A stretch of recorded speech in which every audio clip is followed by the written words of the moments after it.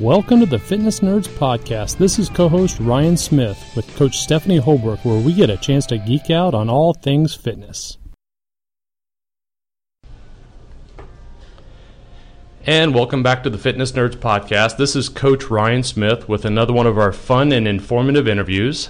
Today's guest is one of the few running coaches that I definitely pay attention to. In a world where most running and endurance coaches are all about junk miles, working through the pain, anything that they can do to just get their athlete across the finish line, there's a few of us that are out there that are more about efficiency, making better athletes, run more efficiently, smarter, healthier athletes. And James Dunn, did I pronounce it correct? Is it Dunn? Dunn? Absolutely. Yeah. He's the founder of Kinetic Revolution in Great Britain, and he's not just a running coach, but like me, he is a movement geek. And so welcome to the Fitness Nerds. Thank you very much, Ryan. It's a pleasure to be talking to you today. Yeah. So I was introduced to your coaching style as I was kind of researching, trying to find what other coaches are out there are doing whenever I was starting my official coaching business, kind of moving from the regular personal training and focusing just on runners. And what really intrigued me about you was how similar our styles and thought processes are and how we approach an athlete. So what can you tell me a little bit about your background? What kind of led you into the realm of running coaching the way you do it? Yeah, okay, so I'm a sports rehabilitation therapist by qualification, so I've got a bachelor's in sports rehab. That I actually qualified for while I was still playing professional rugby union full time. So I was down in London, that was in the sort of 2000s, early 2000s, playing pro rugby, and at that point, if you told me 10, 12, 15 years down the line that I would be working full time with endurance athletes, I would have looked at you very, very strangely. I have, however, always had a passion for coaching, one way or another. Not that until recent years I probably would have realised or even called it a passion. I was a qualified sailing instructor in my teens, and all the way through my rugby career I was constantly coaching and helping out the youth teams, etc. And it seems to have become a nice way of being able to use my rehab degree in a setting outside of the clinical world. So a lot of the people who qualify with a sports rehab degree, they go off and work alongside physiotherapists, so physical therapists over in the States. Right. I suppose the equivalent over in the States would be an athletic trainer, perhaps. Right. And a lot of that time will be spent in the rehab gym, in the sports injuries clinic, and that's actually where, as a new graduate, I ended up working. So I ended up working in a multidisciplinary clinic, looking after a lot of runners, triathletes, footballers, sprinters, from all sorts of different realms, helping them get back from injuries, working within a great team of various different types of clinicians, so physios, osteos, etc., etc. I learned a hell of a lot in that time, and particularly found this interest for running biomechanics, and particularly working with a few key physios there, learned a lot about the underlying patterns, if you like, that we see in terms of the overuse injuries, particularly that runners, triathletes, and endurance athletes in general seem to present with. You've got a number of kind of common injuries, if you like.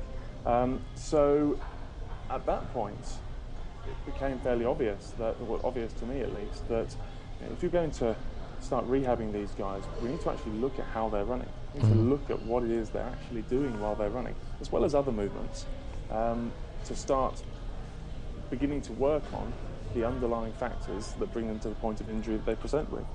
So at that point, I wasn't playing rugby anymore. I'd gone into this kind of with everything, and as with any kind of graduate job, I suppose, after a few years you make a big decision. You think, well, I feel like I've learned a hell of a lot here. Do I stick around and see where I can go with the company, or do I do what really is the burning thought in the back of my head, is I want something for myself? So that's where you kind of take a big jump, and you kind of hold your breath, and you jump in with both feet, and you start your own business. Right. And yeah, that's what Kinetic Revolution turned into. Well, that's where it started.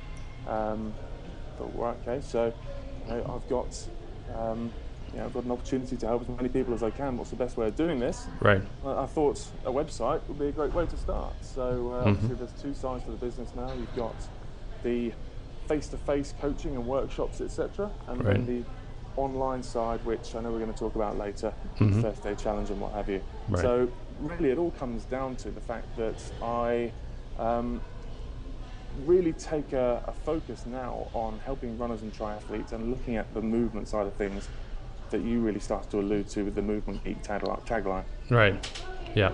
Well, great. Yeah. I mean, in this, in this industry, I guess the one of the things that is stunning is how 70% of runners is what they're saying now are getting injured every single year. So, what is it about such a simple sport? Running is something that everybody can do. Why do we have such high injury rates? Absolutely. And if you look at various different bits of research that's out there, that number does jump around, but whichever number you take as the injury rate, it is remarkably high. And there are clearly a number of factors when it comes down to why that is. I think the accessibility of running as a sport, why do so many people, if you ask them why did you take up running, is the fact that anyone can do it. And while that's massively positive, there are also reasons around that in terms of why, if you've got someone who's going to perhaps be kind of barreled along with their friend to come and let's sign up for this 10 miler, let's sign up for this 10k, but where perhaps they're not ready, they all of a sudden throw themselves into this, where in any other sport perhaps you might not see the same kind of it'll be fine kind of attitude. So if you were to take up, let's say if you were to take up surfing, you'd probably get surfing lessons. If you were to take up tennis, you'd probably get tennis lessons. Whereas running, because it's just one of our human patterns that we kind of learn as we grow up, we kind of assume that anyone can do it, off we go. Right. And the injury rates seem to tell a bit of a story around that. One way or another, a lot of people are breaking down. And then of course there's the various different, let's say, levels of quality of information and advice that's out there. Right. So a lot of people essentially try and do too much too soon. Right. And that's one of, to simplify things, that's one of the main causes we see, people who are just essentially overstretching themselves. Right. Oh, I agree. And it is such a low barrier to entry sport because you can just walk out your front door. And I think, and that's a good thing and a bad thing because, most people they're going to either run in shoes. So we'll get into shoes here in a moment and stuff too. But I mean, we get shoes. They don't know what shoes that they're looking for. We've got, so many things from a industry standpoint of, the shoes that are incorrectly fit for a person. We've got a shoe industry that has changed our biomechanics. There's so many factors that are involved, and you can just walk out your front door and you can go to an inexpensive sporting goods store and buy a pair of clearance shoes and take off. And again, too much too soon. But then our jobs and driving and everything else has really taken away so many of our movement patterns. Totally agree. And it's we're also very conditioned, if you like, to, as a running community, and then that information gets kind of passed down the line to new runners. We're conditioned to think that it must be about the shoe. Are you starting running correctly? Are you people say, have you got the right shoes? Fine. Yeah, that's certainly the right question to ask. Right. The problem is what constitutes the right shoes? And again, when we're looking around research for that one, that's also really, really sketchy. Right. Finding research which solidly advocates one particular method, if you like, of shoe fitting as being the way to go is it doesn't really exist. There are various different papers which will say, there's this, follow this paradigm, follow that paradigm, but Right. as a whole, very, very sketchy. Yeah, absolutely. I mean, and I think that's where our shoe industry has really not looked at the foot and the body as a whole. It has really looked at the foot as, let's make a foot fit into the paradigm of what we want it to, versus the foot being really a mechanical marvel, and let's make sure that it works the best. And I think a lot of it comes from our parenting. We put kids where it used to be we would earn our right to stand, and we could stand, and you would crawl and you would stand up, you'd fall down, you'd stand up, you'd fall down, and our body was really taking on our arch would develop because it was learning the strength from holding our body up. But now we take a lot of people and they put their kids in these things that roll around, or they're running around the house, but their arch has never supported their body weight. So now I see all the time whenever I'm working in the shoe store, I see kids that are 12 years old that have absolutely no arch, and they're already starting bunions, and we have all kinds of things that are going on because there's been no foot health for them. Their foot has never developed into a foot. Definitely. No, I completely agree with that.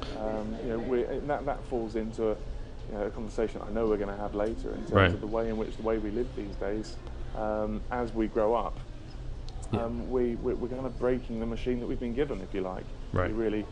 To be really kind of purist about it, that's one way you could put it. Right. We're not living in a way which helps us maintain the quite marvelous piece of machinery we've been given. Right. Yeah. So, So with that, I mean, what do you think? Where this movement and technique are, as far as how you train, the cornerstone of your working with your athletes. And I know you work with athletes of all levels, from beginners all the way up to highly competitive triathletes and runners, right? Yeah, absolutely. And just to, I suppose, build with the answer to this, build on the conversation we just had in terms of shoes. I often say to people that it's what you're doing in the shoe rather than the shoe itself. We need to make sure that you've got round about the right shoe on, but it's what you're doing in that can determine really whether it's going to be the right shoe for you or not.